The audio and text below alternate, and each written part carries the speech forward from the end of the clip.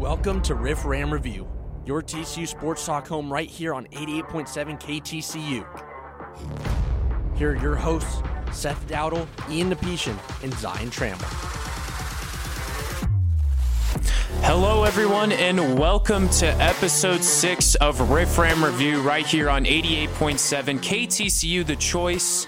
I'm Zion Trammell here with Ian Nepetian and Seth Dowdle as we are here on this World College Radio Day. Earlier today, we celebrated that with some of the KTCU DJs. It was a lot of fun. I don't know about you guys, but it was an absolute blast. Oh, yeah, it was great. It was great. Honestly, I wasn't expecting to have as much fun as I did, but I was out there for a couple of hours, had fun, shouting at people to come over and spin the wheel, win some prizes. But no, it was great. It was a great sunny day. I know the weather was kind of showing up to be a little wet, but fortunately the sun was out. It's nice and warm today, so no, it was solid. Yeah, I had a lot of fun, and we are coming up on fall break, so lots to look forward to, and we've got plenty to talk about in this episode, talking about TCU athletics, the college football weekend, talking Major League Baseball as well with the postseason underway.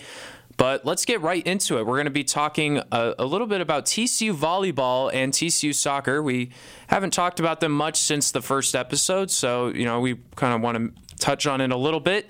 We'll start with the women's volleyball team. They're currently sitting at 10-5, coming off of a sweep over Texas Tech this last weekend, and now they have a 2-game series coming up here with Cincinnati in a very stacked Big 12 conference. I believe there's 5 or 6 teams that are currently in the top 25 when it comes to women's volleyball. You have BYU, Texas, Kansas, a couple other teams. I mean, it's a stacked Big 12. And for TCU, they're hanging in. Again, 10-5, 3-1 in the conference. And it was nice to pick up a couple wins over Texas Tech, led by Melanie Parra, who's just been on fire. Yeah, I was going to touch on her if you didn't there, but Melanie Parra has been fantastic for this team. Basically from the get-go, since she's come over from Texas, she was highly touted coming over from Texas, and she's provided a lot to a team that already had some established players like Audrey Knowles. Jalen Gibson this year has been really solid. But Melanie Parra, she's set new records for herself on a personal basis in terms of career kills in the game, and she's broken her own record and set new ones for herself as well. But this Texas Tech series was really interesting. I was working the game doing replay, working EVS, and the first game TCU took care of business in 3 sets. They swept them 3-0, and then on Friday it was a little different. So the first 2 sets were pretty straightforward, and then Texas Tech kind of found their footing and hold in the game, fought back to make it 2-2, and then TCU fortunately came out on top. But I got to be honest, I don't watch volleyball much at all. That's just, I've never watched volleyball, but now that I'm slowly getting more into it, it's kind of refreshing to look at a new sport, watch a new sport, and to see TCU doing solid to start the season is definitely great. Hey guys, I'm here. Hello, Seth. I know we haven't heard from you yet. I know. Melanie Parra is the GOAT. She's the best. She is. Again, like you, Ian, haven't watched much of volleyball before, but man, you can tell there's something special with how she plays. There's zero analytical talk here about volleyball, but all we have to say is that she does a good job of making sure that ball lands on the court, inside the lines on their side, the opponent's side of the net, rather than TCU's side. 2 34-kill games for Melanie Parra so far this season. Just extraordinary statistical performances, but also just a great job by this entire team as a whole to come out strong in conference play. Jason Williams has his team in a really, really good spot. Yeah, they're looking pretty good. And yeah, Melanie Parra, she transferred over this season. I believe she played at Texas at one point. Yeah. And that's just been a huge boost because, yeah, we sort of expected Audrey Knowles to, really kind of step into that big role there, and she just recorded her 1,000th career kill, so congratulations to her. But yeah, what a story this has been with Melanie Parra. And yeah, none of us here claim to be experts, and that's okay. You don't, but we think I've been watching, from time to time, and I've definitely kept up. I write about TCU volleyball from time to time, and so I certainly am watching the games and able to keep up. And yeah, she also leads the Big 12 in kills per set and points per set. So, as I mentioned, with how stacked the Big 12 is, that's pretty impressive. And then, of course, Jalen Gibson has been really good. She gets a lot of double-doubles, and the defense for TCU has been really good. I think they lead the Big 12 in blocks per match, and the defense has really been kind of carrying this TCU team overall.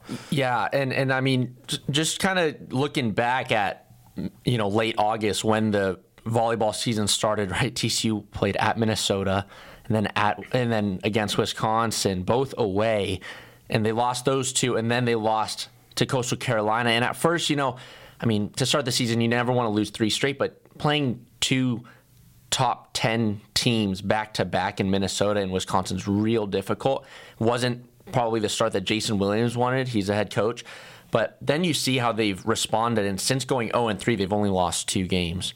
And I mean, it's a good turnaround right now. Obviously, still a lot more to play this season, but for the team to be where they are now and really seeing all the players gelling well together, it's again great to see. And Melanie Parra, again, she's just quite outstanding. I mean, coming off a year last year that was historic for TCU volleyball in terms of having your best Big 12 finish ever. They've done a great job of building onto that, and I think that's all that TCU volleyball was looking for was just, hey, building off the success of last year, continuing that success going into conference play, and so far they've done that. And they have Cincinnati up next, and they'll look to continue to do that. I believe those are 2 home games, correct? Yeah, they are 2 home games. With the wins over Texas Tech, they extended their unbeaten home winning streak to 12 matches, dating back to last season. And yes, on Friday and Saturday at 6 o'clock, they will take on Cincinnati. Now, I think we want to pivot a little bit to TCU soccer. Ian, you are our soccer expert, so I'll pivot to you. What are your thoughts so far with how they're performing? Yeah, right now, I mean, it was obviously a rough start to the season for anyone that's been following TCU soccer. They lost 2 of their first 3 games, and they went goalless in 3 straight games for the first time, I want to say, since it was either the 2015 or the 2016 season. So it wasn't an ideal start for this team, but they've definitely found the rhythm now. Right now, they're on a 6-game unbeaten run. They've won their last 5 games, and in Big 12 play, they've been outstanding. They've been undefeated so far.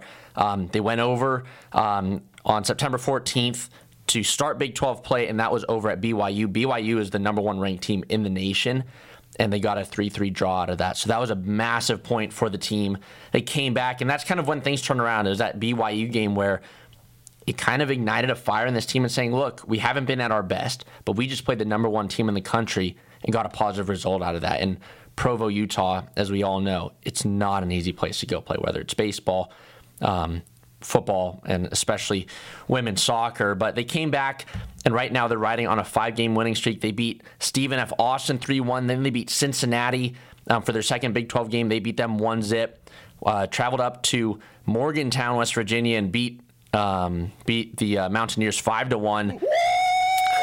Yes. Yeah, baby. Yeah, it was a big game for them, and then they came back home. They're right now in a 3-game homestand, but they've won these last 2 home matches, one of them against Kansas State, and then they just beat Oklahoma State this last weekend, which that was huge because Oklahoma State is one of the more prominent teams in the Big 12 for women's soccer. They're challenging up at the top of the league. So, Who do you think you are? I am.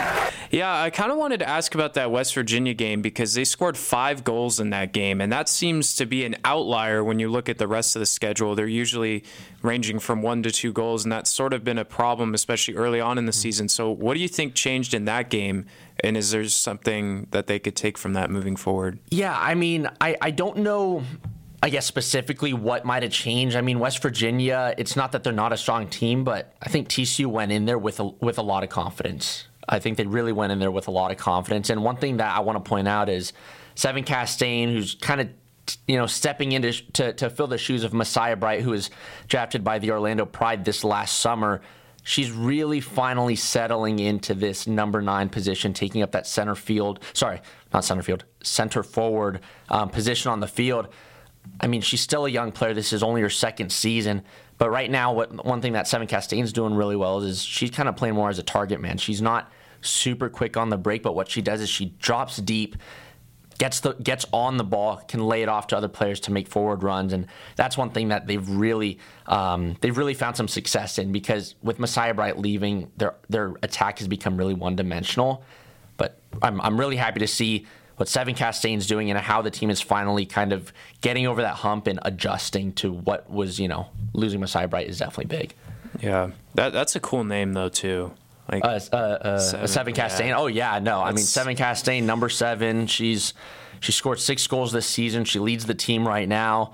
And then also there's a couple other players I definitely want to name. Skylar Heinrich has been a massive spark off the bench for the team. She doesn't play a huge role in terms of starting. She doesn't start many games, but she's always a player that you can sub on, and you know that you're going to get a fresh player, someone that's going to run, someone that's going to put in a good shift for you.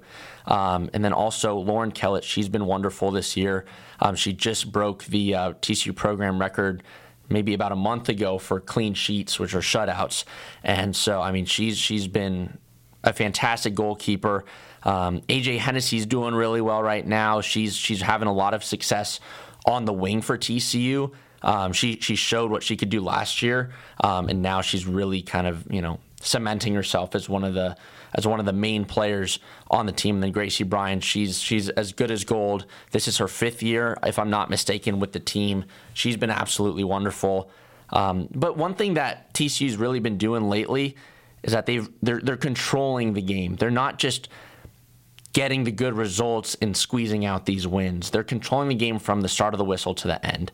Their midfield has been the glue to kind of keep it all together, right? It's the same way we talk about football and how the offense, defense, and special teams has to, all of those facets have to be in sync. The midfield is that glue that keeps the defense and the attack together. There's not as many gaps as there were in the middle of the field as there were earlier this year, which is why they struggled early on, was because the team just didn't really gel well, and it took some time. But it's great to see that the team is finally having success, and they've got a big game tomorrow against Kansas. That's tomorrow night here at Garvey Rosenthal Soccer Stadium. That'll be a fun one before they head on to the road to play Texas Tech, and Texas Tech is a really, really good team.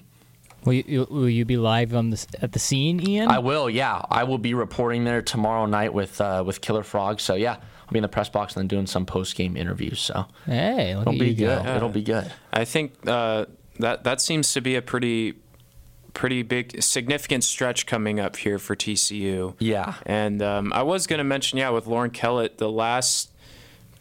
she's only allowed, 1 goal in the last four games. That's that is pretty impressive. Yeah. She's gotten a lot of recognition this season, and it seems like she's doing a pretty good job. Yeah. And I mean, for Lauren Kellett to only, concede 1 goal in her last 4, I mean, it also, you have to also give credit to the back line. I mean, Grace Coppinger's been great. Olivia Hassler's been great. Maddie Mooney, Jenny Imathan, 2 players that are transfers now this season. They've gotten a lot more playing time on that back line. But that's one thing, is that coming into this season, TCU came in knowing that they've got a strong defensive back line and goalkeeping core. And that's the one thing that's been the constant this year. Even at the start of the year when we weren't scoring many goals, the defense was keeping us in the game and getting us the results that we ended up getting. But yeah, I mean, with Lauren Kellett, hats off to her. I mean, she's not afraid to go, head first, diving straight for the ball. She does not shy away from hard hits.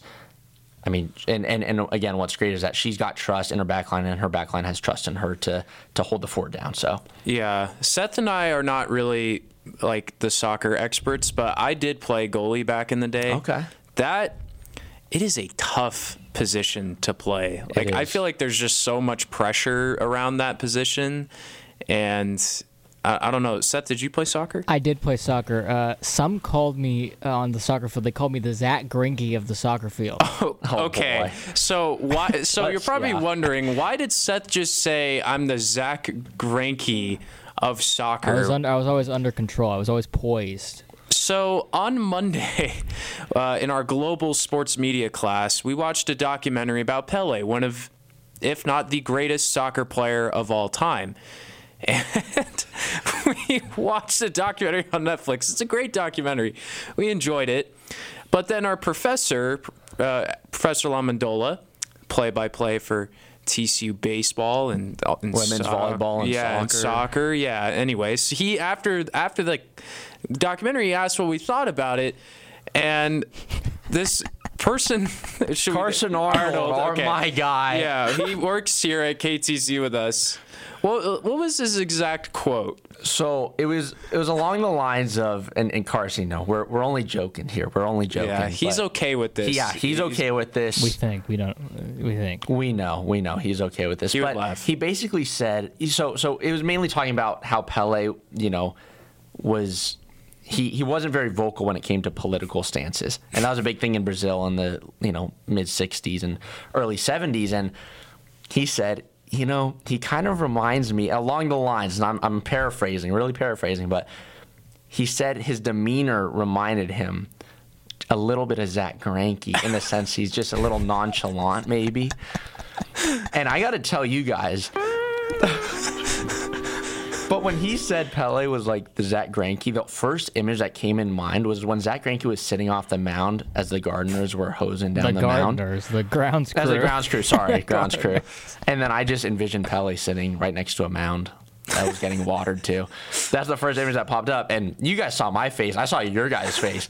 I was just like, I never want to hear Pele and Zach Greinke in the same sentence ever again. That was such a bizarre comparison. Like, we love you, Carson. Yeah, we love Carson. He's great. And he claimed that he doesn't know anything about soccer. He didn't know anything about Pele. And I don't know much either, but I knew that he's one of the greatest. I just can't say that Zach Greinke was a pitcher for the Kansas City Royals was the first guy I thought of. Hey, Cy Young winner, man. He Cy was Young winner. Yeah. I don't know if Pele even knows who Zach Greinke is. He probably doesn't. He definitely does. And he shouldn't. He doesn't know who Zach Greinke is. I bet you if we went to Brazil right now and we polled about 100 people and we asked them if they knew who Zach Greinke is, probably about 2 people would know who he was. Yeah.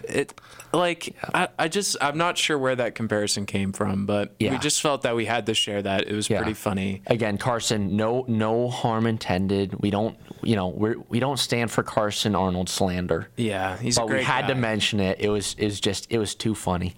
While what I said was a joke, I did play YMCA soccer for a little while, and any further details on my soccer career, ask my parents, because I don't remember any other details. One day we're going to get those videos. I have a lot of videos from when I was younger playing soccer. Yeah. Like my mom got a lot of that on video. Yeah. I was a little stud out there. Were you? Yeah.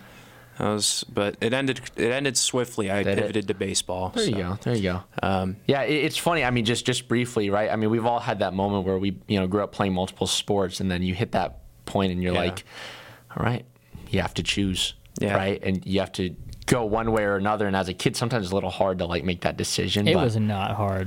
Well, for me. For you, it wasn't. And for you, Ian, it was soccer. It was soccer for me. But I had grown up playing baseball. Not at a high level, but it was something that at the time I wasn't really sure if I wanted to continue or not.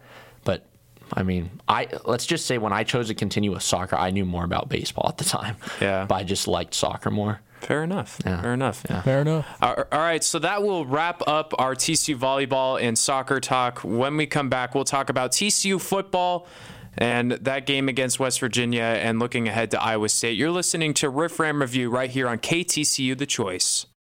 Why is Connor having trouble focusing in school? Having trouble finding Connor's middle school? Would you like directions? No, why is Connor having trouble focusing in school? Finding lowest airfare to Istanbul. No, I'm tired of fighting with him over homework. Home, walk, restaurant. Need a review? No, I need help. He's very smart, but his mind wanders. He's disorganized. I think I understand. Oh, good. Finding best potatoes for French fries. No! Russet, fingerling, Yukon Gold. Why don't you understand me? Sorry, I was trying to show how Connor feels every day. Frustrating, isn't it? Redirecting to understood.org. For the 1 in 5 kids with learning and attention issues, this is what life can feel like. Explore Understood.org, a free online resource about learning and attention issues designed to help your child thrive in school and in life. Understood.org, because understanding is everything. Brought to you by Understood.org and the Ad Council.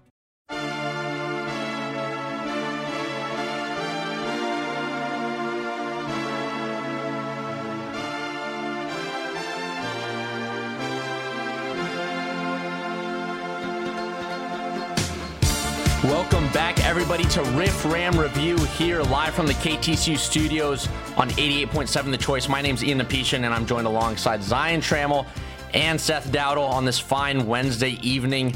We just got finished talking about some TCU volleyball and some TCU women's soccer. It's great to kind of go back and touch on that. We haven't talked about that for a while, and there are a lot of advancements for both.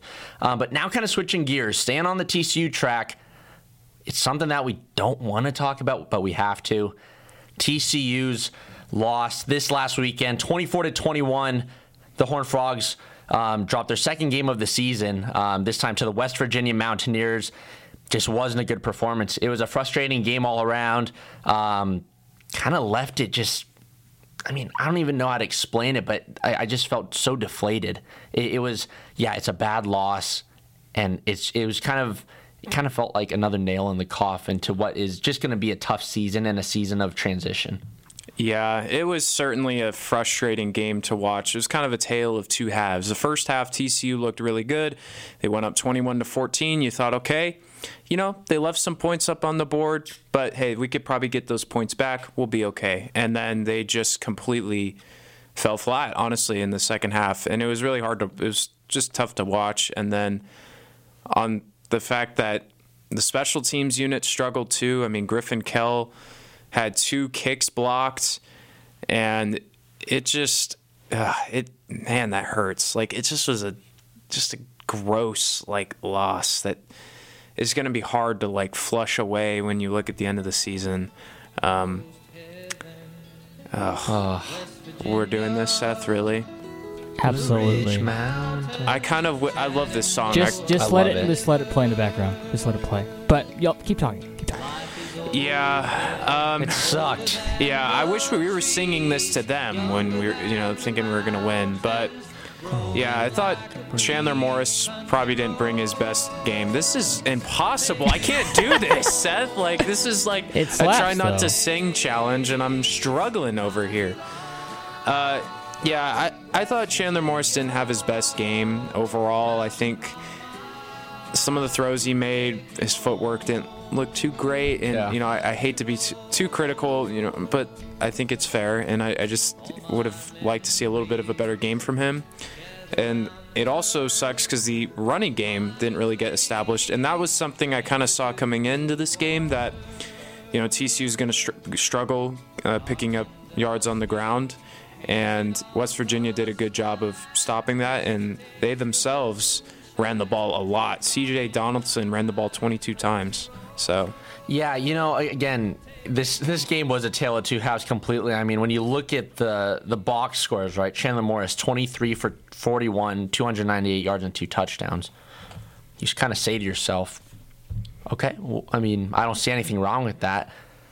But in the third quarter, TCU had 2 possessions of the ball. Field positioning was horrible, and TCU only gained a single yard in the third quarter. That's the story right there. Yeah. You even play half as competently as you did in the third quarter, and you probably win the game. Yep. Exactly. And you kind of sit there and say, well, what changed? Did West Virginia really make adjustments? Or was it, man, we just came out flat and there's a switch that turned off at halftime? Because, again, in the first half, things were going well. Yeah, the defense made some good stops when we had to. The offense was smooth sailing. And then you come out for this third quarter, and, to me, and, this might be the same for you guys, but the third quarter is the most important quarter of the game to me. You need to come out of half, impose yourself on the other team, and if you're winning, continue to impose yourself and then control the game. Or if you're losing, you need to come back and kind of make a statement first drive. We didn't do that at all. Obviously, field positioning didn't help. We were backed up a lot. Jordy Sandy had to punt from within his own 10, within his own 5, 2 times, if I'm not mistaken. And then again, miscues, right? Between, 3 missed field goals. Was it? Yeah, 3 missed field goals, and then you go back to the 4th down, the 4th and 1 or 4th and 2 that TCU went for it and say, all right, well, at the very least, that's, again, another field goal if we kick that. So that's mathematically 12 points off the board, and, again, hindsight's 20/20, but it's just outside of the defense and, the offense in the first half, nothing went well for us. In the 2 games they've lost, it's the theme of the game has been just a lot of missed opportunities, specifically in the red area, right? Yep. And against Colorado, it was a similar story, 2 picks in the end zone, and then here you leave those 3 field goals on the board, as you just mentioned, and then also at least a touchdown or 2. And it's not how you want to. It's not how you want to go. Especially in a game like that where a lot of hype before the game, a blackout, and the student section once again, packed. And then you come out flat in that third quarter, and you send people to the exits. It's a tough watch for a lot of people, and I know that they're going to want to turn this around really quick. But got to go into Ames now, and you got to figure something out. Yeah, they've definitely got a lot to figure out. And going back to that 4th and 1, I really felt that was the turning point in the game, because I remember sitting there and you said it. I was like, why? Why are we doing this? Why are we going? This is a huge momentum swing, because it's so hard to move the ball against this West Virginia defense. You move the ball pretty far. Yeah, it's 4th and 1, but you're up 7 already. You're not chasing points. You're trying to extend the lead. I did not like it, and it didn't work out. And, of course, if they pick it up, it's like, yeah, great. But I just did not feel good about it from the start. And it was just an unfortunate game, especially with all the injuries, too, to West Virginia. Just quickly, I want to, talk about Aubrey Burks and Trey Lathon. I think that's how you say his last name. Both carted off the field. Praying for a speedy recovery. That is heartbreaking to watch, and you never like to see that side of football, and just hoping for the best for him. Yeah. Sorry, just going back. Don't want to take anything away from the injuries, but going back to the game, I don't know the last time that I saw that TCU didn't score a single point and a half. The offense completely stalled, and again, I can tell you when. Well, I'm not trying to berate the fact that this was a bad game. I'm not just trying to kick a dead horse here, but again, the whole sense and the whole feeling after that game was just, I think it was more disbelief that we came out so flat, right? Mm-hmm. And then this was a game that I don't think anyone had as a loss. Yeah, I think everyone knew this was going to be. It was going to challenge us. West Virginia historically has a good defense. We went up to Morgantown last year, snuck out with the win, right? Not saying we're going to trample West Virginia this time around, but at home, blackout, hoping for a good prospect and a good performance. And you got that in the first 30 minutes of the game. And then, it was more disbelief and kind of like, okay, we lost to West Virginia this way and we looked bad. What does this mean going forward, And fortunately, just like anything, you got to turn around. The sun rises, and the sun will set, and the sun will rise again, and this time it'll be up in Ames, Iowa, and you got to do business there. This is a must-win game, especially because none of us had West Virginia as one of those losses this season. The schedule doesn't get any easier. You play Iowa State, TCU does, and then they play BYU, and then it's K-State, and then the gauntlet starts, right? Real quickly, TCU has had their hands full with these good old Mountaineers ever since they joined the Big 12. TCU is 5-8 all-time against West Virginia, and has lost the last 3 in Fort Worth, all of them fairly heartbreaking losses. Coming into the game last year where they squeaked out a win, TCU was on an L4 against West Virginia. Wow. So the Mountaineers have had TCU's number ever since the two teams joined the Big 12 in the exact same year. Wow. Yeah, it's a struggle against West Virginia. Just can't figure it out. I remember 2 years ago when we were at home, it was just a pretty bad loss. Yeah, it was bad, and just, discipline flags, like the false starts that are just, drive killers. Mm-hmm. It's something that, not to say it's acceptable in the early part of the season, but, against Colorado, right? You're like, yeah, okay, this is our first game back. It's going to take time. We expect to see this.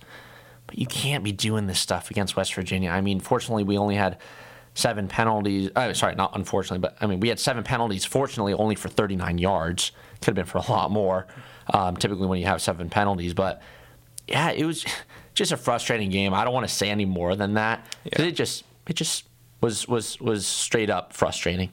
But we got to look forward to Iowa State. Iowa State is definitely going to, they'll put up a fight. I'm praying that we can come out of here, nobody gets hurt. It's a good, clean game, and we get in and get out. But Iowa State did beat Oklahoma State earlier this year, 34-27, and then consequently losing 50-20 to Oklahoma. But I mean, I don't know. I feel like these are two teams that you never know exactly what you're going to get from, whether it's TCU or Iowa.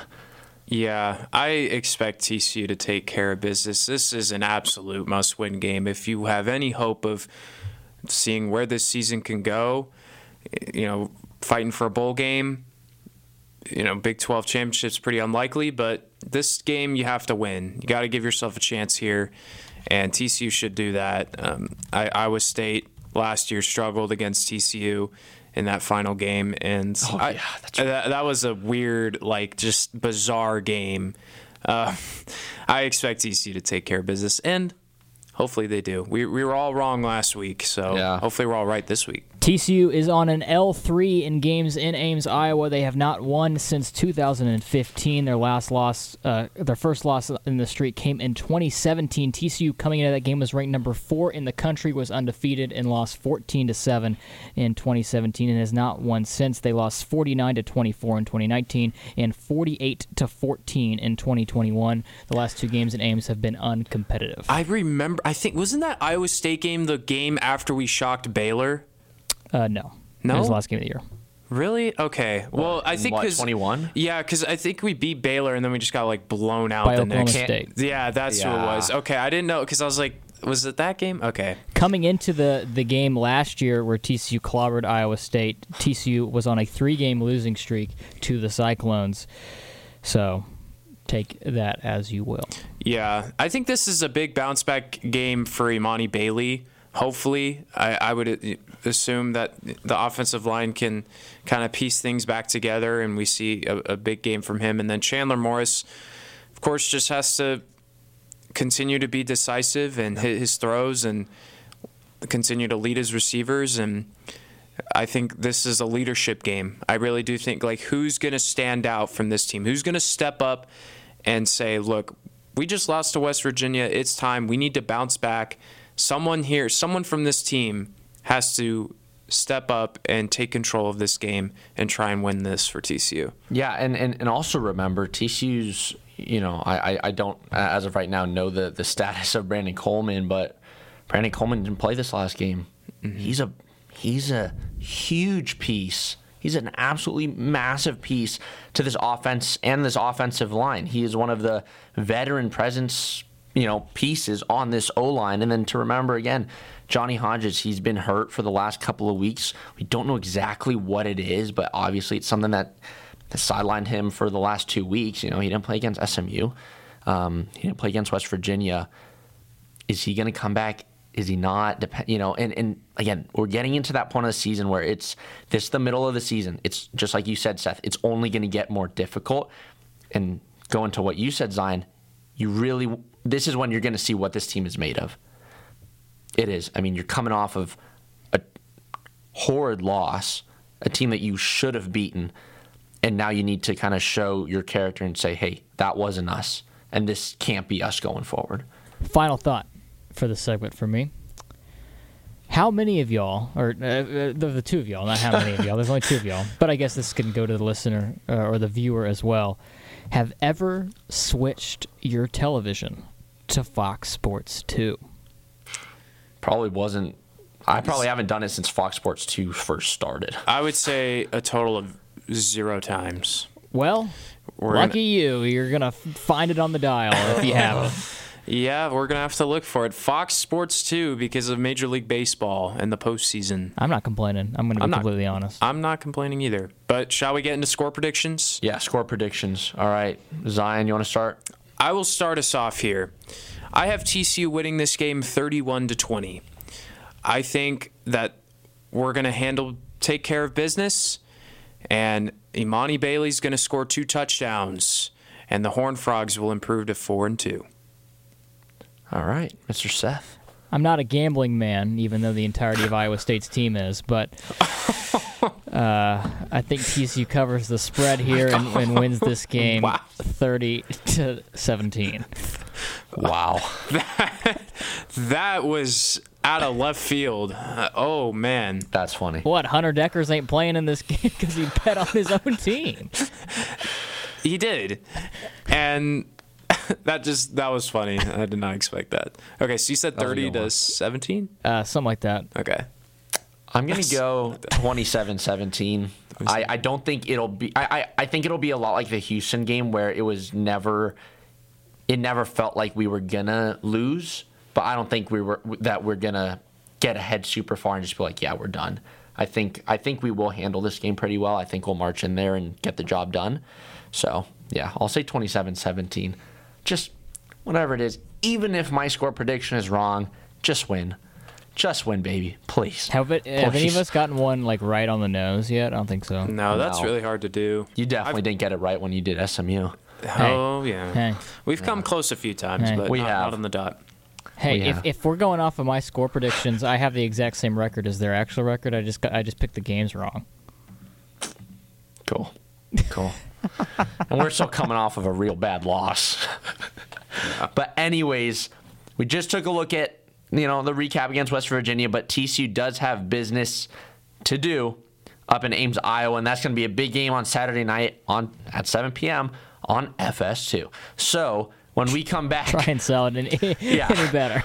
When we come back, we will talk about NCAA college football, some of the best games from this last weekend. Definitely talking about that Ole Miss LSU game. And then Georgia and Auburn, that was a close one at the end. So stick right here on 88.7 The Choice. You're listening to Riff Ram Review here on KTCU The Choice. It may be hard to believe, but people just like you are already saving money. FeedThePig.org makes it easy. Their simple savings plan teaches you how to start saving without going overboard. So you don't need to ditch the car and start rollerblading to work. I look ridiculous. You look ridiculous! You don't need to start foraging wild berries. I was skeptical, but these are actually pretty good. You don't need to sell your organs on the black market. Lie back. This is gonna hurt. Yeah, that hurts. You don't need to rent out your apartment to drifters. I made a fire with the wood in your bedroom. That's my dresser! And your closet door. You just need an internet connection. Don't get left behind. Start your personal savings plan with the tips and tools on feedthepig.org. That way, you don't need to sell all your belongings and live in a commune. These dungarees belong to all of us now, Tom. Brought to you by the American Institute of CPAs and the Ad Council.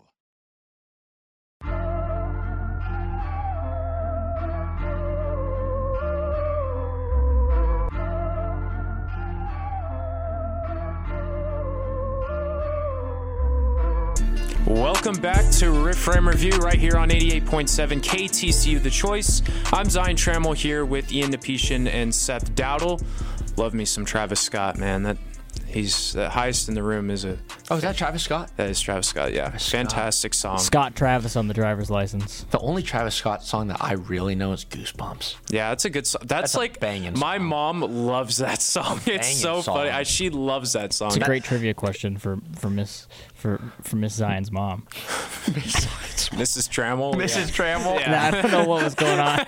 Forgot my last name for a second. All right. That's funny. Anyways, we're going to talk about week 5 of the college football season. There was some pretty interesting games. We're going to talk about an SEC matchup here with Ole Miss beating LSU 55-49. No defense was played until that final possession where Ole Miss shut it down to knock off the Tigers. LSU falls to 3-2, and yet they're still ranked. And Ole Miss goes to 4-1. Can anyone explain why LSU's 3-2 and still ranked? Quality losses, my friend. Quality losses. Yeah, you lost big time to Florida State, and you lose here at Ole Miss. But yeah, let's keep ranking them. Anyways, what a game though. Honestly, offense just for both sides was terrific. And Jaden Daniels, 414 yards and 4 touchdowns, 0 interceptions in a losing effort has gotta suck. That's just super unfortunate. And the LSU Tigers, they got a problem here with defense. This has kind of been a problem this entire season, and it's probably not going to get fixed. They do have a problem with defense. They let an Arkansas offense that is completely inept score all over them the week before, and then they played Ole Miss, and they couldn't keep up. Right, it's one thing to keep up with Arkansas, but it's another to keep up with Jackson Dart, who's a very good thrower of the football, and then Quinshon Judkins and Ulysses Bentley IV are 2 very good running backs. It's a very good running back tandem that they have there in Oxford, Mississippi, and then Ulysses Bentley IV averages 10 yards a carry, and then Judkins averages 5.4 yards per carry. And then Jackson Dart throws for 389 yards and averages 10 yards an attempt. I mean, what are we doing here? Yikes! Big yikes! That's pretty. That's no bueno. That's not going to get things done if you're going to win football games. And for LSU, I guess Seth, I'll ask you, what's next? Where do they go from here? Well, I mean, they gotta. I mean, there's still wins on the schedule. Obviously, Missouri coming up this week in what I think is going to be a pretty good game, and I think Missouri's got a pretty good shot against LSU, especially if this defense continues to trend the way it has. And Missouri's impressed me so far. Obviously, they got that big win against K-State, and then they just continue to just take care of business week in and week out. Even though they've had some scares to some inferior opponents, they've just taken care of business, and that's all you can ask for Missouri. But then the schedule, luckily for them, they got some key games at home. They only have 2 more road games the rest of the season, and only one. Both of those are in conference. They go to Missouri, and then their only road game the rest of the year after that is against Bama, and then they're at home for the rest of them. They got Auburn, Army, Florida State, Georgia State, and A&M all at home to round out the year, and you would think that the Army and Georgia State games are automatic wins. So you'd hope. One would hope. So, I mean, LSU is going to make a bowl game. They're probably going to win 7 games. And, I mean, Jaden Daniels in that offense is good enough to compete with the best of them. It's just a matter if that defense can stop anybody. Yeah, and Seth, this last weekend, you were at Texas A&M, Arkansas at AT&T. How was that? Oh, it was a slog. That's all I'll describe Pig suey. Yeah, it was a bunch of pigs slogging on the field. That's what I'll tell you like that. It was a horrid watch for most of it. Both teams. Those games are horrid watch. Those teams usually play pretty entertaining games. It doesn't matter the talent gap between them. They're usually pretty exhilarating games. This game was, A&M put their foot on Arkansas's throat, and even when Arkansas kind of got back into it, they were. Here's the stat. That'll illustrate how the game felt. Give it to me. Y'all ready? There was a stat in the middle of the first. I thought you were like here's a stat. Oh yeah, hold on. Let me set the context. Yeah, there was a stat. There was a stat. All right. Okay. Y'all are getting me rattled here. Goodness gracious. Should we pivot? No. I got it. Redo. Give it to me. Okay. Here we go. KJ Jefferson had 50-plus yards passing on their first drive, the quarterback for Arkansas. Yes. And that drive ended midway through the first quarter. In the fourth quarter, midway through the fourth, since that moment in time where he had 50-plus yards passing, I don't remember how many attempts, he was 2 of 6 for 0 yards from the middle of the first quarter to the midway point of the fourth quarter. Wow. What? Dang. That's bad. Ooh, that's bad. That so is a 2 stat. for 6 for 0 yards. For nada. Wow. 0. Those receivers are like, what are we doing here? So I'm curious. Was just there running? Was there a loss of yardage on like the throws, or was it just he? I don't remember, but I will tell you this right now: 7 sacks for A&M. Oof. And 15 tackles for loss. Oh wow. That sounds like the Giants. Yeah, that's bad. That's really bad. Yeah, I mean, it was just A&M's employing some 5-star D tackles and DNs, and who were freshmen last year. I don't know if y'all remember. A&M had that really good class, number 1 class in the nation. We're all freshmen last year, and they were, freshmen last year. A lot of people were expecting a lot out of them, and they went 5-7. But this year, they're all kind of coming into their own. Especially Walter Nolan. Walter Nolan, 1.5 sacks, 3.5 tackles for loss. He was one of those big 5 stars in that class, and especially on the front end of that defense for A&M, they're all kind of coming together and playing really, really well. And ever since that Miami loss, that defense has looked pretty good. And I think A&M is going to give Alabama a really good run for their money this weekend. But that's talk for a later time. Yeah, talk for a later time. So we're going to talk about USC and Colorado. Those Buffaloes are still relevant in the media, even though they're also 3-2. But it's hard because Saturdays when TCU plays at home, I don't get to watch as much college football because I'm going to the game. But this one I did watch, and it was almost an incredible comeback by Colorado. And another problem here with a top team with USC that has a defensive problem. But that's besides the point. They got the win. They kept their playoff hopes alive, and they've got a really tough schedule, so they desperately needed this win. But I wanted to talk about the final possession for Colorado because USC, they missed a field goal, and you're down 2 scores. You're down 48-34 with, what was it, like 6 minutes left, something like that? Yeah, 6 minutes left. You got a chance here. You drive down quickly, you score a touchdown, get a stop on defense, get the ball back. Shadur Sanders can do what he do. I believe the key word there for you, Zion, is quickly. Yes, quickly. They did not do it quickly. They scored a touchdown in 10 plays, 78 yards. That took 4 minutes. Oh, jeez. And, I mean, oh my gosh, I'm sitting here like, what are we doing? Like, come on, guys, urgency. Okay, there's none. Hey guys, we gotta go. Yeah, we got to start moving the football here. 1st and 10, inside handoff. That's what I like to see right there. That's what I like to see. Picks up 0 yards. 2nd and 10, inside handoff. 3rd and 6. Like, I was so confused by that. I thought that was just hilarious. I was laughing, but I'm thinking here as a football fan, Coach Prime time, you're running out of time here, buddy. Like, prime time, we don't have time for prime. We don't have time for prime. We got to score. And they scored, but it was too little too late. They had to attempt an onside kick. Yeah. They didn't get it. Game over. Yeah, it's funny, and I mean this is just more general, but like I always feel like in games, whenever your team's playing poorly and you need like some quick drive to give you life, it's always funny because those 2-minute drills seem to work. Right? They always seem to work. And I always say, this is the uneducated fan in me. Why don't they always play like this? Why can't they always just do these 2-minute drives? Yeah.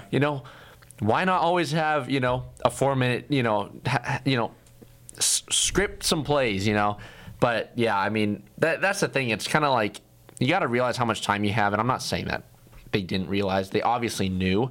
But it's just you got to show a little more urgency in certain spots at certain times in a football game. From the USC side of things here, though, same story, different year here. There is another Lincoln Riley coach team going to waste a generational talent at quarterback because the defense can't stop anybody. Is that where we're at again?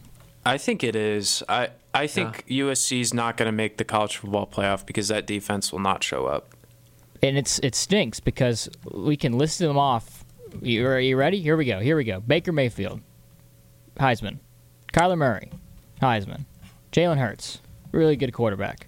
Caleb Williams. And then Spencer Rattler is sandwiched in there.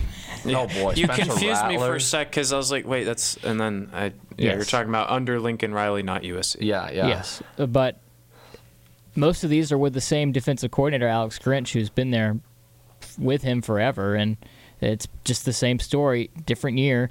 Last year, against, I think, the Tulane game in the Cotton Bowl epitomizes this to the max of you're playing Tulane, you're obviously more talented than them, you're up by multiple scores very late into the game, and you let them come back and beat you.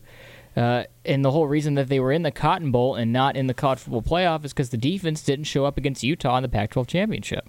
It's just, it's baffling to me. Lincoln Riley is a very smart guy. He's obviously a great offensive mind, and he's a great developer of quarterbacks. His track record is fantastic. But you would love to see if you're a USC fan or an Oklahoma fan back then, right? It's like, hey, we can score, but we can't continually outscore people because sometimes the offense isn't going to be completely on, and sometimes you're going to have to lean on those guys on the defensive side of the ball. It's baffling. Yeah, they've scored at least 42 points in every game. Scored 56 against San Jose State, 66 against Nevada, 56 against Stanford, 42 against Arizona State, and then 48 against Colorado. And I think they're going to run into that problem when they have to face Notre Dame, Utah, Washington, Oregon, and UCLA. I'm not saying it's going to be a problem every game. They'll probably win good majority of those, but one of those teams is going to figure it out.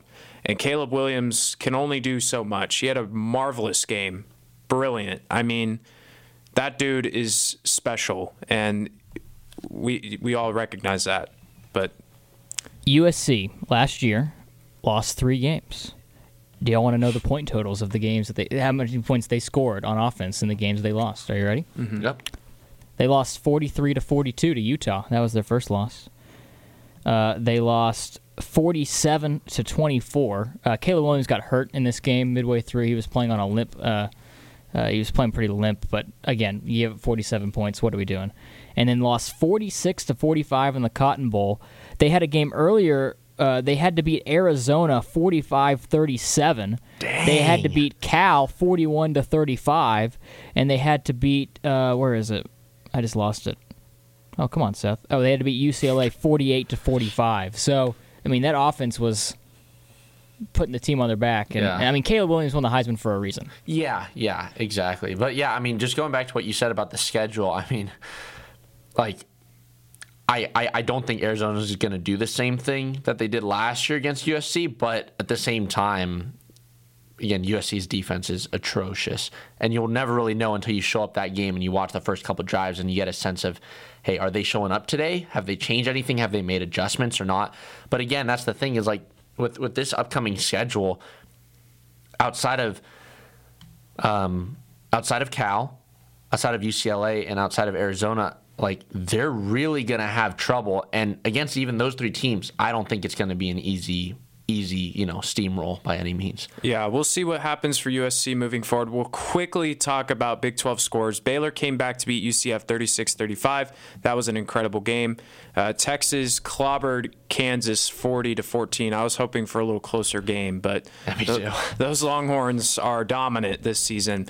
We'll talk just really briefly Georgia versus Auburn because I feel like we have to mention it. Georgia barely escaped here, and I think if Auburn just has a competent quarterback, they probably win this football game. Well, they're running line again. We're running 2 quarterbacks out there. We got Robbie Ashford and we got Peyton Thorne. Peyton Thorne, a transfer from Michigan State, and it tells you wonders when the Michigan State fans are like, "Oh, Peyton Thorne's transferring? Okay." All right, that's cool with me. I agree with you. I mean, it was 10-zip. Auburn led 10-zip. And had an opportunity to drive and tie the game, and they gave Georgia everything that they had. Georgia's been kind of on cruise control. They haven't really. I feel like they haven't really put it into another gear yet. I don't know if they have that other gear. We'll see. Obviously, they're very talented, but Brock Bowers won them this football game, and that's the story for me. Brock Bowers is a really good tight end. He's solid. Brock Bowers is from Napa, California. Is he? Oh, that's awesome. I didn't know that. That's pretty cool. Do you know what high school he went to? I don't. I want to say it was in like St. Helena or Healdsburg. Yeah. I love Healdsburg. I love St. Helena. I love Napa. Napa's great. Napa is awesome. Wine country. Yep. I haven't had any wine there, but. Biggest comeback in Baylor football history, by the way. Yeah, 26 points in the fourth quarter. Yeah. I just had to. Yeah. I just remember, but That was crazy. Yeah. I don't know what Dave Aranda said in between quarters, but he was just like, Hey, 26 by the way, points sounds good to me. That play that Timmy McClain made to convert 4th and 10. Yes. What do you got? Ran back 40 yards, throw it 50. I know they didn't win, but that was awesome. That was crazy. The call by Eric Collins, who's known as the play-by-play for the Charlotte Hornets, was electric. It was a great call. I mean, he went all the way back into his own end. So. Yeah. Dude was about to get a safety. Yeah. I would love to have gone in the mind of Timmy McClain there. Like, what was his thought process? It was just run away, run away. Oh, there's someone. Just fling the ball, and he came down with it. But props to the lineman for not being downfield, by the way. Yes. No holding calls. You know, I mean, That's just as impressive. Well, they were like, all right, we have a better chance of letting them chase him away than us holding him. So go chase him, and then we'll see if our guy can work out a miracle. And he did. Unfortunately, they didn't get the win, but that was a ton of fun. It was insane. Yeah, so a crazy week 5 of the college football season. That will wrap up our first hour here. In the second hour, we're going to talk about the MLB postseason and the NFL and the craziness that happened there. So stay tuned. You're listening to Riff Ram Review right here on KTCU The Choice. So you see, son, good manners are very, very important. Someday, many years from now, when you're a grown-up, you'll be a man. And when you are, you should be a gentleman. Do you want me to go through it one more time? Yes. Yes, please. Yes, please. Exactly. Always say please, thank you, you're welcome, and excuse me. Sit up straight, hold doors open for ladies. If a door's shut, then knock first. Don't burp, don't swear, don't speak with your mouth full, don't reach across people's plates, keep your elbows off the table. What table? And don't interrupt. While we're at it, don't stare, don't use foul language, don't call people names, but do remember people's names. Always share your toys, play nice, and cover your mouth when you cough or sneeze. On the bus, give up your seat to anyone who has trouble standing. Bottom line, treat others the way you'd like to be treated. Got it? Got it. And stop picking your nose. Most parenting is hard to do in just 2 minutes. But spending just 2 minutes twice a day making sure they brush their teeth is easier and could help save them from a lifetime of tooth pain. For fun 2-minute videos to watch while brushing, visit 2min2x.org. That's 2min2x.org. A message from the Partnership for Healthy Mouths, Healthy Lives, and the Ad Council.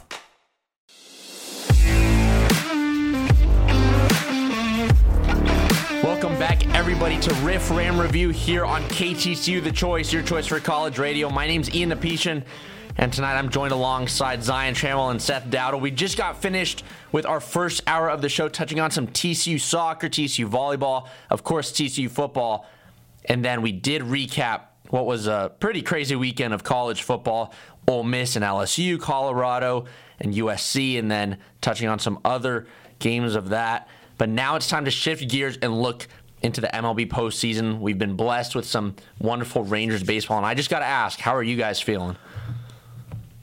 Good. I think we're both waiting. I'm feeling great. Yeah. It feels good. For the first time in 12 years, the Texas Rangers have won a playoff series. It feels so good to say it. It's a huge lift. I'm sure. It feels great. You know, we did the bonus episode on Monday, and I said when we recorded this episode, the Rangers season could be over, and that was true at the time, but it's no longer true now because it is not over. They play on. Yep. They live to play another 3 games at the minimum, and I actually picked Texas to win in 2 games, and they did it, so I felt proud about that. It was a great. Yeah, your other pick wasn't too great. Oh, with the Blue Jays? Oh. Yeah. Yeah. We'll get to that later. We'll get to that later. But let's talk about the game 1. Obviously, Jordan Montgomery came out, and then game 2, Nathan Eovaldi. Let's take just a recap, kind of look at this, and then eventually later in the show, we'll dive into what this means going forward with, the prospect of the Rangers and the Orioles and the ALDS. But, Jordan Montgomery yesterday, 7 innings pitched, gave up 6 hits, no runs. No walks? Was it no walks? I don't believe that a Rangers starter walked anybody. Yeah, and then 5 strikeouts. So, from a Rangers perspective, this is exactly what you needed. You wanted one of your starters to go in there, eat up a lot of innings, and he did so with 7. Then you handed it over to the bullpen that did their job. They shut out, Chapman and Jose Leclerc came in, both pitching shutout innings, and then. For the offense, it's not like the Rangers did anything spectacular, but they did enough. Yeah, this game was scripted out to perfection from Montgomery. This was exactly what they wanted. 7 innings of shutout baseball, and then you said it. The offense did enough. I mean, the first run was scored on a sacrifice fly. The second run on a wild pitch. The Rangers could have scored a lot more runs than they did. Glasnow did a fantastic job of getting out of multiple jams early on in this game. Yeah. But 2-0 after the first 4 innings, I believe, and then they scored 2 more on a Seager single, but Jose Siri with the biggest blunder of the postseason so far. You feel it's a sinking liner that's going to fall for a single anyway, right? A run's going to score. He tries to scoop it like a first baseman. Consequentially, the ball flies way up in the air away from him. This now allows Evan Carter, who was at first, to get to third. He was going to be safe anyway, but Jose Siri decides, hey, I'm going to try and play hero ball and throw it to third to get him out.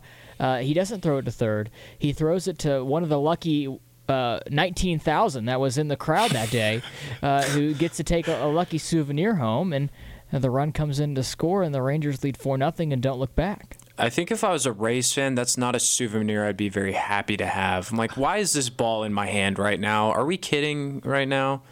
Jose Siri has to just eat it. Just eat that. Throw it to the cutoff man in the infield. Do not try to make that throw to third, and that costs them a run. But the Rangers did exactly what I had hoped they would do. Is you're not going to do much against Tyler Glasnow. He's going to be one of the best pitchers the Rangers will face the entire postseason, no matter how far they make it. He is a dominant pitcher. But they took advantage of mistakes. They had good base running. They did the small things which win playoff games. And Jordan Montgomery, that's why you traded for him to pitch in big games like this. He was remarkable. He made a diving catch on a bunt, went all out. And look, the Rangers' biggest weakness is the bullpen. They didn't need to rely on them too often in this series, and that's going to be a key to success. Yeah, and with game 1, I mean, the Rays committing 4 errors is just, I mean, you can't commit 4 errors and win a playoff game. And what's funny is that the first 3 didn't really cost them. It was that 4th that cost them. Yep. They had 3 in the first 3 innings, and then, it wasn't because of the errors that the runs scored, but then that 4th one on Siri, which honestly should have just been 2 separate errors. Should have been one when he fielded and then one on the throw. That's the one that cost him, because 2-0 is entirely different than you feel a lot different going into that game, like later in the game against the bullpen for the Rays offense. If it's 2 or 3-0, you're like, all right, we're close, right? We can do this. But then 4-0, with the way that the Rays were swinging the bat on Tuesday afternoon, it just felt a lot more out of reach than it probably was, but. Yeah, just an impressive outing on Tuesday, and then that built on itself going into this afternoon's game, where they continued it up, and the offense stepped up big time. Yeah, I mean the Texas Ranger offense. This is pretty crazy. Everyone in the lineup had a hit, and that's a recipe for success in any game, let alone a playoff game against the Rays, who just offensively really, really struggled. I mean, for the Rangers. You guys had that big 4th inning, putting up 4 runs, and you scored 1 in the 5th, 2 in the 6th, going up 7-0. And from then on, I mean, maybe not as a Ranger fan, but looking at that 7-0 scoreline, it's a much more comfortable last couple innings. Just hey, don't do anything stupid. Just play smart. Boch, if you got to pull out. If you have to pull out Nathan Eovaldi, pull him out, and he did after 6 2/3. Nathan Eovaldi did great today. That's telling Zion. I mean, for someone that's typically more of a weak contact kind of guy, I mean, with 8 Ks today, he really, really shut down the Rays. Yeah, it was pretty impressive to see what Nathan Eovaldi was doing. This was easily his best start since returning from the injured list. He was getting ahead of every count that he was in. His fastball location was perfect. I mean, he was really painting on the outside, inside corners. His four-seam fastball worked really well. You could just feel that he was in a rhythm from the start. I said it through 1 1/3 inning that, wow, he looks a lot better, a lot more comfortable than he did in his last few starts.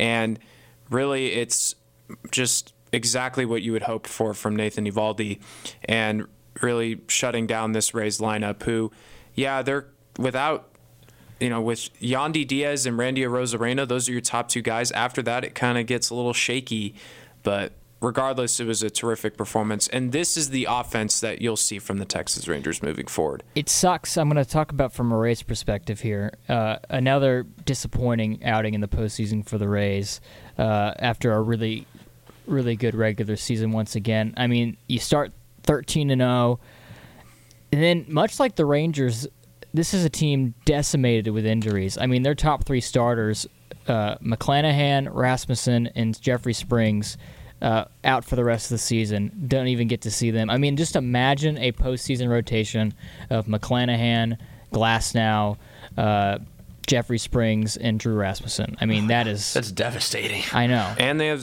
Zach Eflin. Yes. Yep. And so the injuries, and then, obviously some other unfortunate circumstances surrounding Wander Franco take another big bat out of the lineup. So, again, from the Rays, another good regular season, but once again, another postseason. I mean, they kept flashing the very unfortunate statistic for Tampa the entire game. They were scoreless in their last 31, 32, 33 innings of postseason baseball, and were about to tie the all-time record before they scored their first run of the game through 33 and 2/3, after 33 and 2/3 innings of not scoring a run in a postseason game. Yeah, and quickly, last thing I want to say is Evan Carter is unbelievable what he's doing in the postseason right now. He's drawing walks, great at-bats. He had a humongous 2-run home run today, plays good defense. I'm loving what I'm seeing from Evan Carter, and I can't wait to see more of it. What does Evan Carter do? He gets on base. Yes, he does. He does. Is is terrific. Hey, the future of the Rangers right there. They call him, I loved it. They call him Mr. Full Count. That's exactly what they call him. Yep. Well, anyways, moving on, we will touch on the Rangers ALDS matchup with the Orioles, who they will travel to Baltimore to take on the O's on Saturday. But we've got some more games that we want to touch on. Quickly going through Minnesota Twins Blue Jays. The Twins just finished up their game at the time of recording this. Sonny Gray went out on the bump. Got a great start for the Twins. Twins won 2-0, winning the series. But on Tuesday, Royce Lewis just took that game by the scruff of the neck. 2 homers. Twins win their first playoff game in over 18 years. And then you turn around and have a great game today. I know we want to talk about one specific play, especially from today's game. Yeah, but we'll touch on game one here first before we get into that. A great outing from Pablo Lopez. And so that was a really good game. And then Royce Lewis, obviously, just putting the team on his back. So that was a good time for Minnesota. And then it's awesome to see that environment, right? That environment was awesome. And so I feel so good for Twins fans that they finally can get that monkey off their back and get that first win in 18 years. And then today, the aforementioned play that Ian you're talking about. What inning was it? I'm not sure. Fourth inning. They're up by 2. I believe it's 2-0. And the tying runs at second. Runners at second and third with 2 outs. And Sonny Gray picks off Vladimir Guerrero Jr. to end the inning and get out of the jam. And then from that point on, the Blue Jays just had nothing. Yeah, that's just an example of a textbook pickoff move. Great communication between your pitcher and your shortstop, being able to communicate that beforehand. Sonny knowing when Correa was going to get to the bag.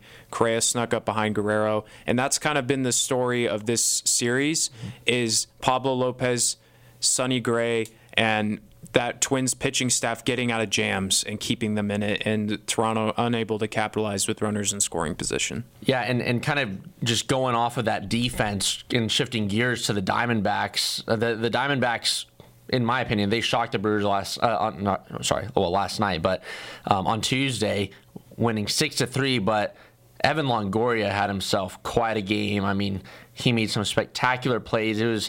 There's that, I can't remember what inning it was, but he snagged a liner. Bases loaded at 1 out. Yeah, bases loaded 1 out, snagged the liner, and then just shoveled that thing to second. And my gosh, I mean, Seth and I were watching the game, and we were just screaming like, oh my days, what did we just watch from Evan Longoria? It would have been bases clearing double that would have given Milwaukee the lead. I mean, Milwaukee came out and roared out to a 3-0 lead, and then back-to-back homers by Corbin Carroll and Ketel Marte tie the game, and then Gabriel Moreno gives them the lead with a 4-3 bomb, and then they don't look back. Great resilience from Arizona. Who would have thought that the game that they threw out, Stephen Fott, the 24-year-old rookie with a 5.9 ERA, is the one they win? Yeah, seriously. It was awesome to watch Evan Longoria do that because I used to play third base. That's my position. I was an Evan Longoria fan growing up. Seeing him play like that was awesome. He made some incredible heads-up plays. It's that veteran presence, knowing where runners are on the field, just awareness where he made a mistake on a ground ball. He fumbled it, immediately looked to second, threw out Christian Yelich. I loved it. I love elite third baseman play. Evan Longoria got me fired up. I loved it. It was great. Good to see him, performing at a high level in the postseason. Yeah, and for the Diamondbacks, at the time of recording, important to note, they're playing the Milwaukee Brewers right now. They are down 2-0, but that game will be finished by tonight, and it's looking like we might get a Game 3. We'll talk about the prospect of that later on, but then just finally going over to the Phillies and the Marlins. I mean, we said it on Monday's bonus episode. I mean, at least I said it. The Marlins just, I don't know if they have enough. I don't know if they have enough veteran presence on this team. I think they're just a little too young. And again, Citizens Bank Park, what an absolute amazing venue to have a playoff game. I mean, I just saw a video earlier today when it was the second out, Zach Wheeler striking out. I think it was Jorge Soler for the second out of the first inning, and it just felt like a prime time, playoff game. It was wonderful. I mean, for the Phillies, Zach Wheeler had a great game, 6 2/3, gave up 5 hits, 1 earned run, but 8 Ks, and the Phillies pretty much cruised to a 4-1 win, and they're playing the Marlins tonight. Aaron Nola, Braxton Garrett. We already gave our thoughts on that, but I mean, so far, postseason baseball has not disappointed, right? It's amazing. I love it. It's been a ton of fun.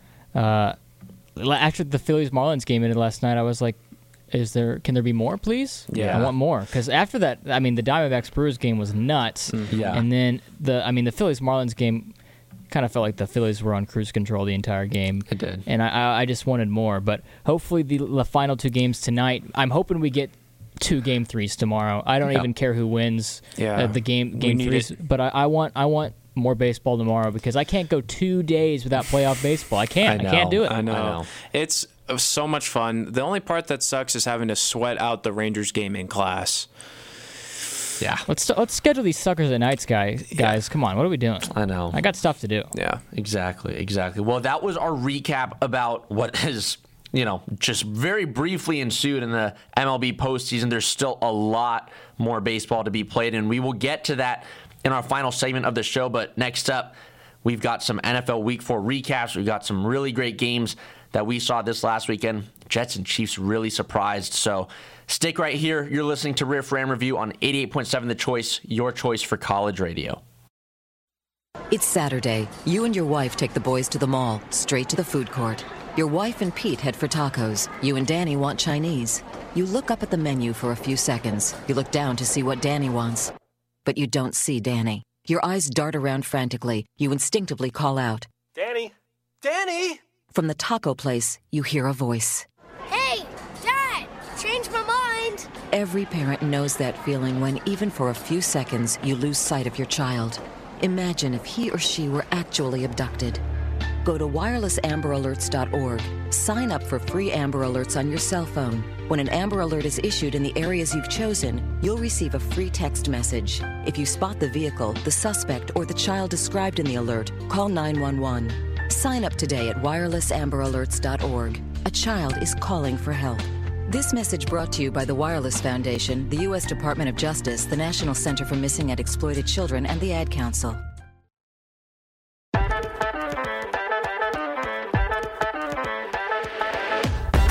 Welcome back to Riff Ram Review right here on KTCU The Choice. I'm Zion Trammell here with Ian Nepetian and Seth Dowdle.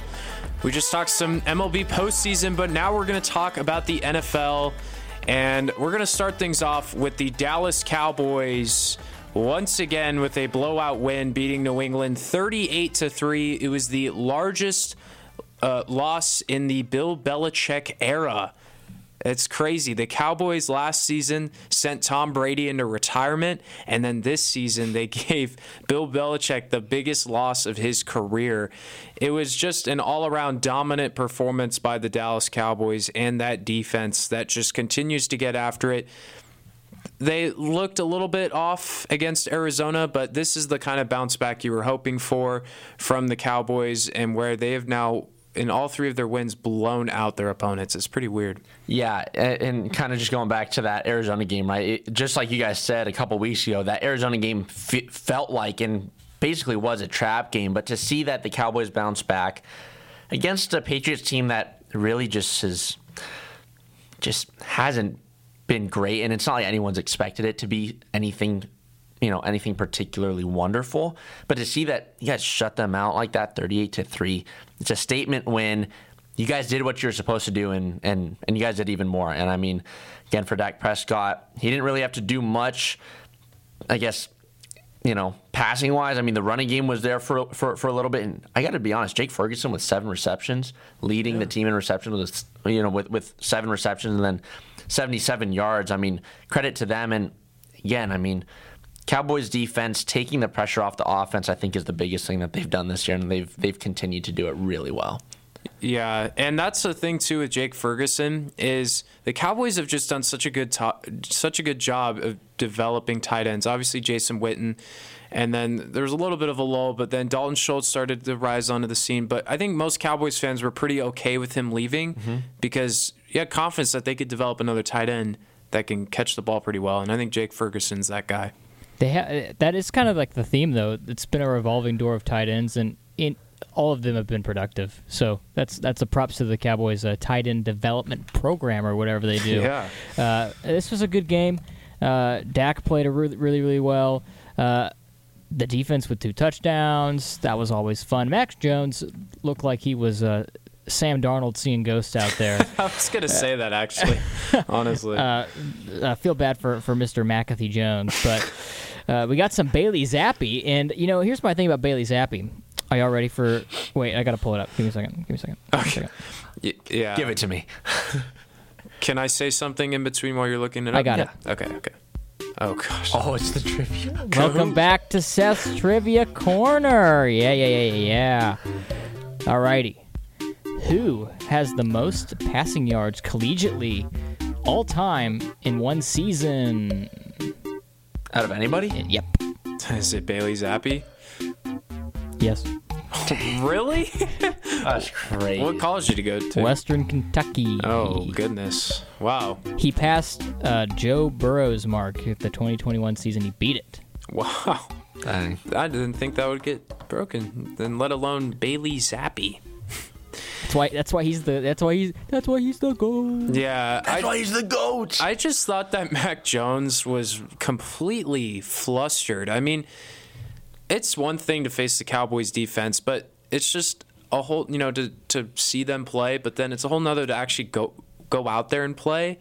I mean, what was he thinking throwing the ball on the other side of the field? And Deron Bland reads it perfectly. He plays it perfectly and takes it to the house. Or when he tries to outrun Leighton Vander Esch, who's standing right in front of him. And it's easier said than done. Mac Jones is an okay quarterback, but it just felt like I was like, what is he? What? Like, really? It's easier said than done, but could I throw a pick? Oh, yeah. Yeah. I could definitely throw a pick. Yeah, but I mean, yeah, honestly, I just thought that was so weird. Yeah, and who are the Cowboys playing this week? Oh, Niners. Yeah, we'll get into that game in a little bit. Yeah, sorry, that's for later. No, it's okay. For later. It's sorry. okay. I was Stop jumping the gun. Yeah, no, it's okay. I know. We will get to that, and that's a big game. But we're going to talk about the Jets and the Chiefs because... Yeah, they weren't chanting that, though, because they lost the game, unfortunately. But I think it was a moral victory, actually. I really do believe that because Zach Wilson played a great game, and I feel bad for the guy because he's just under insane circumstances to replace one of the best quarterbacks of all time. This was his team. Now it's not his team, and now it's his team again. And he played a great game on prime time. It's just unfortunate that they didn't get the win. He was balling. He was. He was balling out. That drive to tie it at 20 in the third quarter.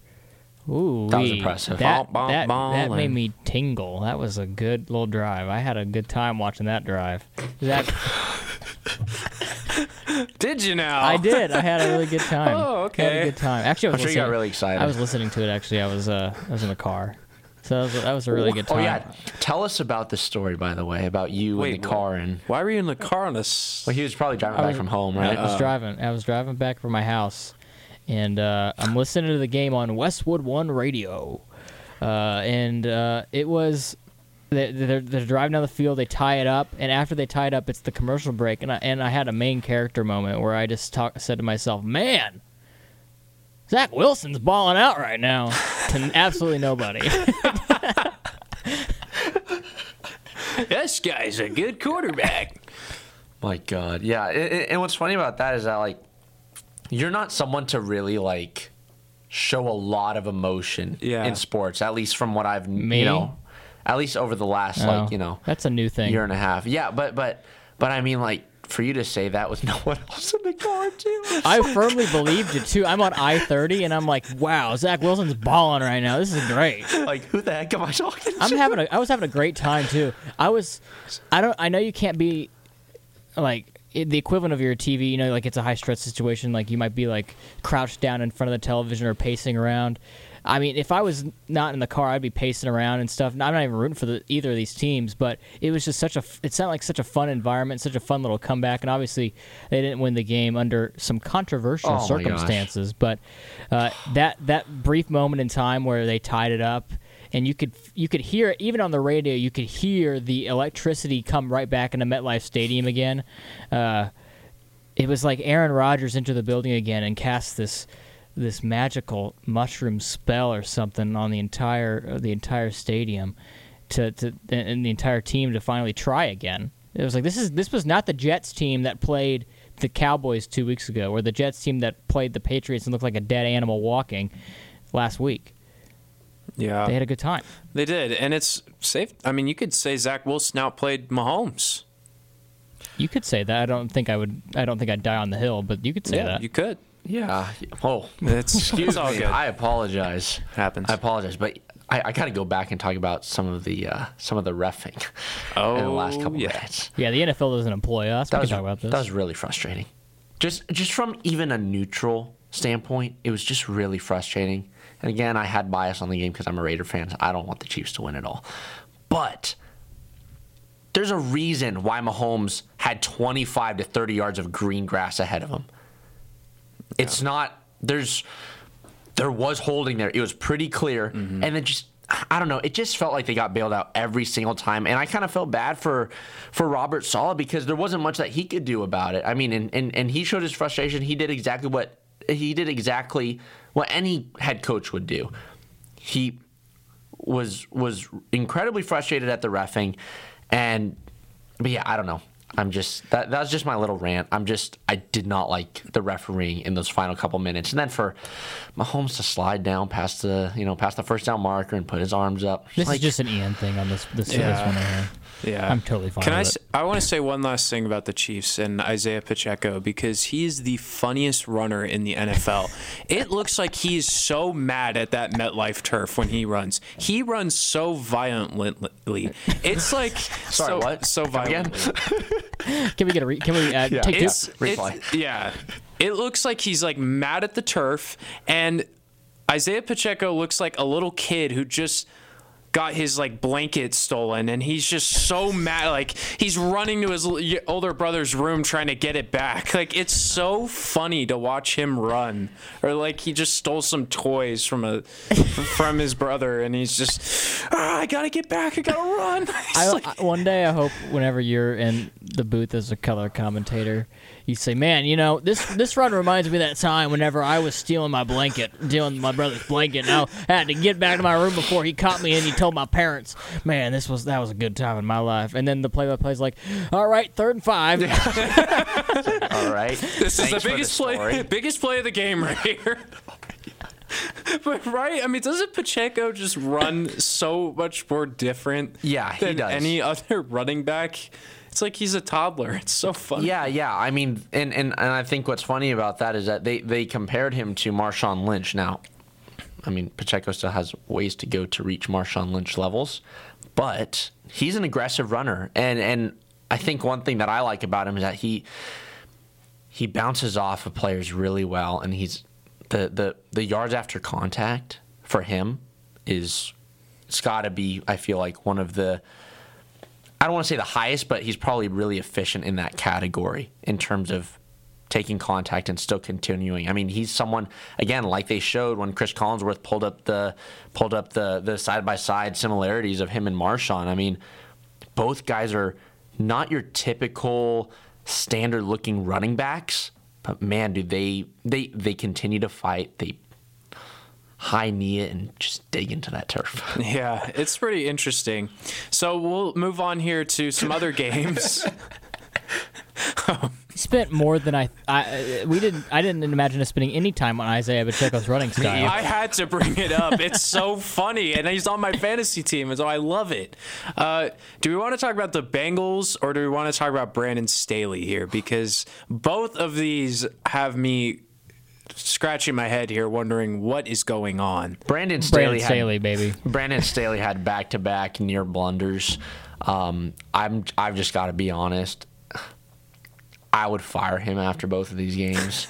Going for it 2 weeks in a row. Going for it. So against the Vikings, 4th and 1 on your own 25 in the fourth quarter. Away in Minnesota. You go for it on your 4th and 1. You don't get it.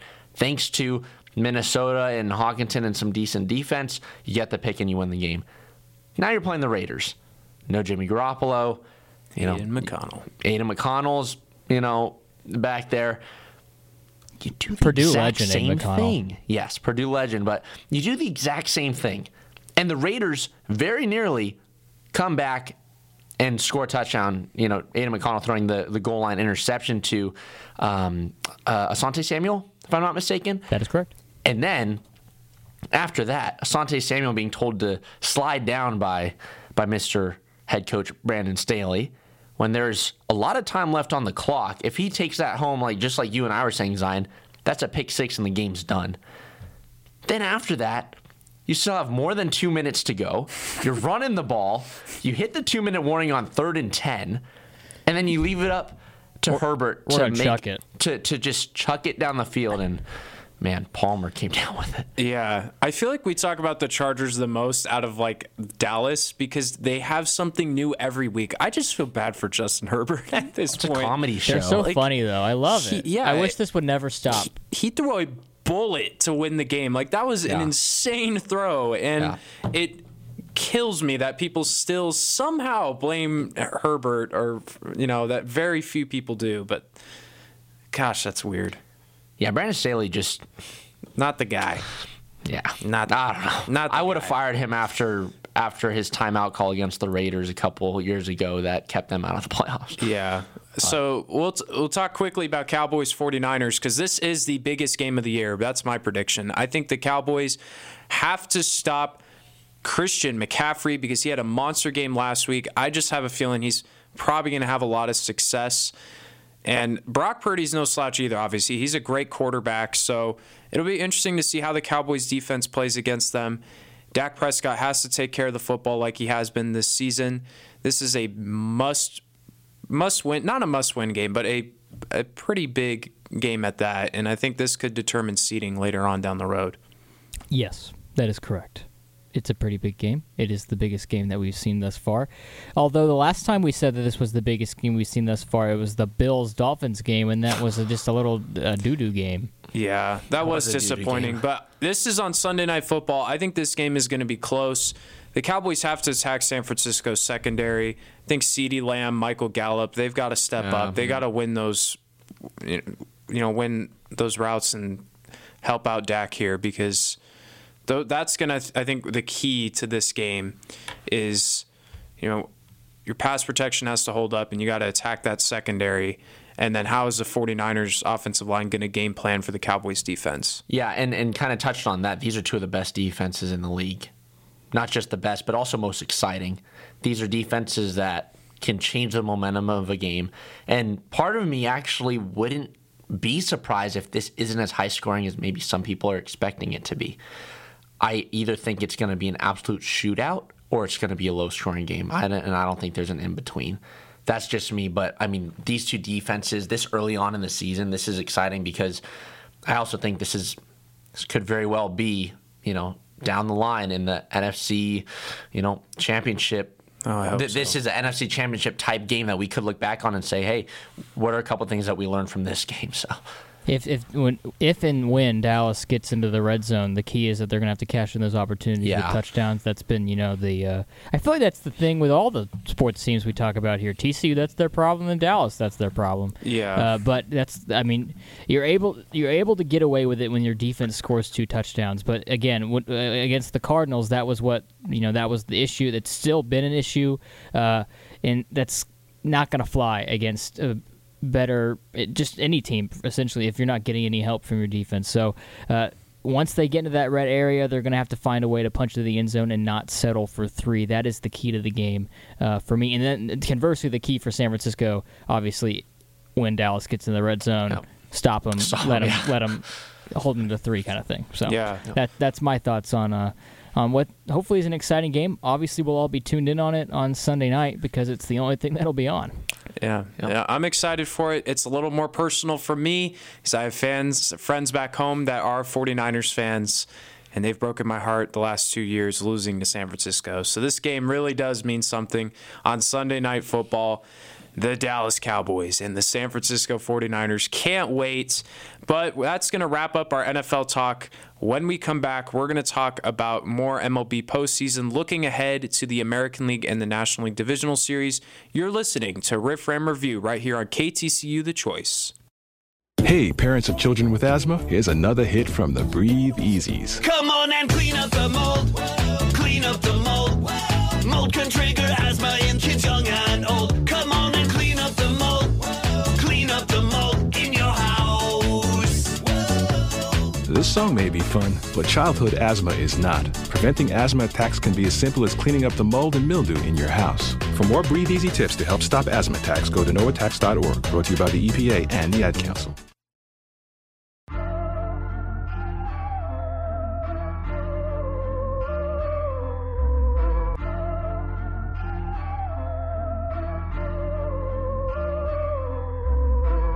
What is going on, everybody, and welcome back to Riff Ram Review here on KTCU The Choice, your choice for college radio. I'm Ian Peshin, joined alongside Zion Trammell and Seth Dowdle as we're getting to the back end of our show here tonight. But this final segment, we've got a lot to look forward to. Again, we're going back to postseason baseball. We have two wildcard series that have finished up completely. 2 other games are still going on. We're not going to talk about those. We're going to talk about the upcoming ALDS series, first of which being the Rangers and Orioles, and then secondly, the Twins traveling down to H-Town to take on the Houston Astros. But we got to start local. Rangers getting the 2-0, the quick 2-0 series victory over the Rays, who were awfully disappointing. Now they're going to travel to Camden Yards on Saturday, and that should be a doozy. Yeah, I cannot wait for this series. I really think this has potential to be one of the best playoff series that we've seen in recent playoff history. It's so intriguing because these are 2 teams that have waited a long time to get to where they are now. Baltimore has patiently waited. They've had some excruciating seasons. The Rangers, they have had some ups and downs this season, but it's been a long time for them. There's a lot of young talent. I cannot wait for this. I think this is really going to be an exciting series, and I'm curious to see how it plays out. Mr. Seth. Sorry, my bad, guys. You're good. My good. bad. I was like, I can hear you through the wall, but not on the microphone. Yeah, I realized that very quickly whenever I couldn't even hear myself. This is going to be a lot of fun. I'm very excited to see what this environment looks like in Baltimore on Saturday. I routinely watch that Delman Young bases clearing double to take the lead against Detroit, and there had to be some seismic activity that happened with how loud Camden Yards got during that play. It was shaking. It was awesome. And while I don't hope that anything similar happens during this Rangers-Orioles series, I think that it's going to be a ton of fun to just, it was just fun watching Orioles fans all year, even in the regular season. They packed that place out for a lot of it. So it's cool to see them back in the ballpark because that ballpark is absolutely gorgeous, and it looks like a blast to watch a baseball game there. So it's going to be a lot of fun. In Texas, I think, is set up as well as they could pitching-wise. It's not like they got a bye because they obviously didn't, but it's almost as would almost play out the exact same way. I'm so sorry, I can't even get my words out. This would almost play out the exact same way that it did had they gotten the bye with how their pitching is set up, I think. Yeah, and again, I mean, that's exactly what I was about to say is that, again, with Jordan Montgomery going 7 innings on Tuesday, only using Aroldis Chapman and Jose Leclerc to finish that up, and then Nathan Eovaldi going 6 2/3, and again, using minimal arms from the bullpen on 2 days rest, you guys are going to be going in there pretty much exactly how you would have hoped. I mean, aside from wanting guys back from injury from earlier on in the season, but even then, we don't know, right? Max Scherzer could play in this series, right? He threw a bullpen today. He hasn't thrown full strength yet. It's going to be interesting. That's going to be a story because will he be on the roster, right? Yeah, exactly. And if he is on the roster, could he be more of a relief guy at first, maybe? I think that could be a little interesting. I mean, today, when Zion and I were watching, Andrew Heaney was getting warm in the bullpen, and it kind of gave me flashbacks to Bochy using Madison Bumgarner. What was that? Was that 2014, right? Yeah. But yeah, I mean, really pitching-wise, Rangers are going in there exactly how they would have wanted, and then hitting-wise, I mean, putting up 4 runs against the Rays in Game 1, 7 against the Rays in Game 2. You're really getting hot, and just like we've always said, you only need a little spark to make a deep playoff run. Yeah, there are 2 things that stand out to me as the Rangers come into this series. Is obviously the extra day of rest is so pivotal.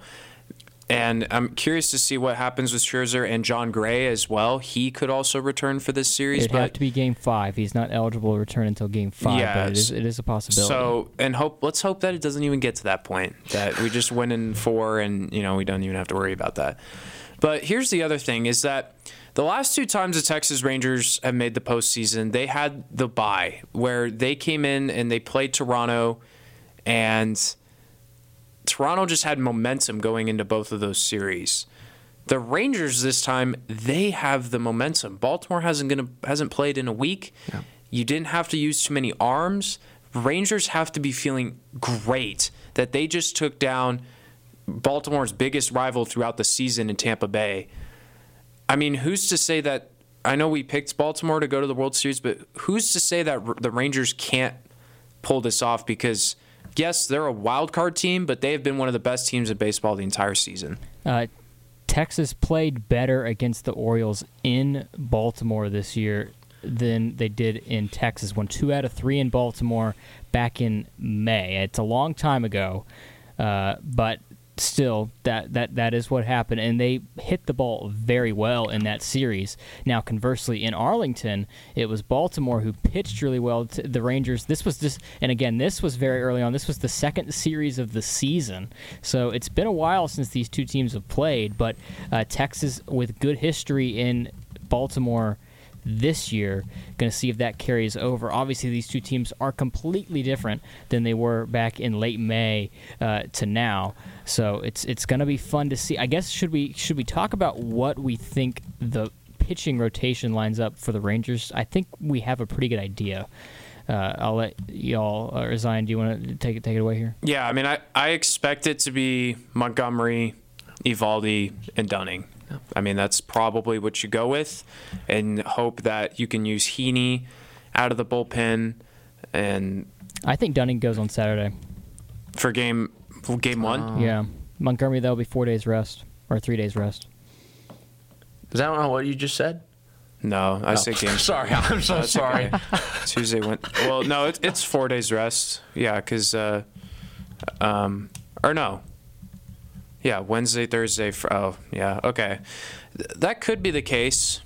Either way, I mean. Either way, it's Montgomery with more rest than you would have thought he might had. So I think either or, but I think they will probably go with Dunning just because he hasn't pitched since Sunday. That's true. Yeah, I guess I didn't even. Yeah, that's fair. I would be okay with that. I think either or are fine, but just in terms of long, I think that's more so for Eovaldi than anyone, just because of how his they've kind of need to manage his arm since he's been up and down since returning off the IL. But there's a lot of combinations, but I think the most likely is Dunning, Montgomery, Eovaldi, and then I don't know where you go from there. You just figure it out. But that's kind of what the postseason is once you get off script, figure it out, and that's what Bruce Bochy is pretty good at, I think. But for Baltimore, I think I think it's a little more unclear, at least from the outside looking in, about how they approach their pitching situation. Yeah, and I think unclear is the perfect word to describe it. You have a lot of options, but I wouldn't say you have a lot of options, but none of them are like, hey, this is our guy. That's just me. That's just me. I could be completely wrong compared to an Orioles fan that knows the team much better than I do. But, I mean, we believe Kyle Bradish is probably going to take the ball for game one. 2.83 ERA for Bradish this year. That kind of checks out. Yeah, exactly. But then after that, you can kind of play around with it. But again, I think just like we said earlier, I mean, the Orioles, right, it's been a talking point, whether it's just been in football or even in baseball, but having that bye, right, does that catch up with you, right? And how is it going to be for the Orioles to play against a Texas team that, again, went into Tampa Bay, completely negated the Rays offense, has all of this momentum going for them into another road set to start. I mean, they've got to be scared of the Rangers, but we should be, delighted to some great baseball. Hopefully. But anyways, that's one half of the ALDS. Looking to the other half, the Minnesota Twins took care of business against the Toronto Blue Jays. They're going to travel down to Houston to take on Dusty Baker and the Houston Astros. This is going to be a really interesting series. I'm hoping that the Twins can pull it out, but Houston always shows up in the postseason. Yeah, I think this is a scenario where a bye helps Houston. They've played in the postseason before. They know how to take care of business, and they know exactly how to game plan for a postseason run like this. They've done this before. They're going to have Verlander, Framber Valdez, and we'll see how they go from there because it's dicey. It is very dicey, and that's kind of the difference this year is Houston doesn't have as much depth with their pitching. Yeah. Interesting thing of note, Houston 39-42 at home this year. Interesting. They were 51-30 on the road, but they will be playing these first two games in Minute Maid Park where they did not play very well. So that's not how you expect it. They were out of all of the contending teams in the AL West, they were the only team that I believe that they're the only team that made the playoffs that finished with a losing record at home after a quick check. That is correct. They are the only team that made the playoffs that had a losing record at home. So I don't know if that, again, I think that Houston's experience outweighs the Twins' vibes right here. Yep. So I agree. And especially, you're going to go Verlander game one, and in my opinion, that's just an auto win, and then you piece it together from there. Yep. And right, I mean, Framber game two, Framber hasn't been the most consistent pitcher. He's not the same pitcher that he was last year. But again, I mean, Houston has the offense. Yeah. And even though, right, coming into this year, we weren't sure about the depth, right? That's something that you just alluded to. But Houston finds a way to win, and they've done that for the last, 4, 5, 6 years. But we've got some really good games on tap. What are your guys' thoughts? I know we made some I guess some predictions on Monday with who we think might go through, but now, looking at these two series, what are y'all's thoughts on Rangers, Orioles, and Twins, Astros?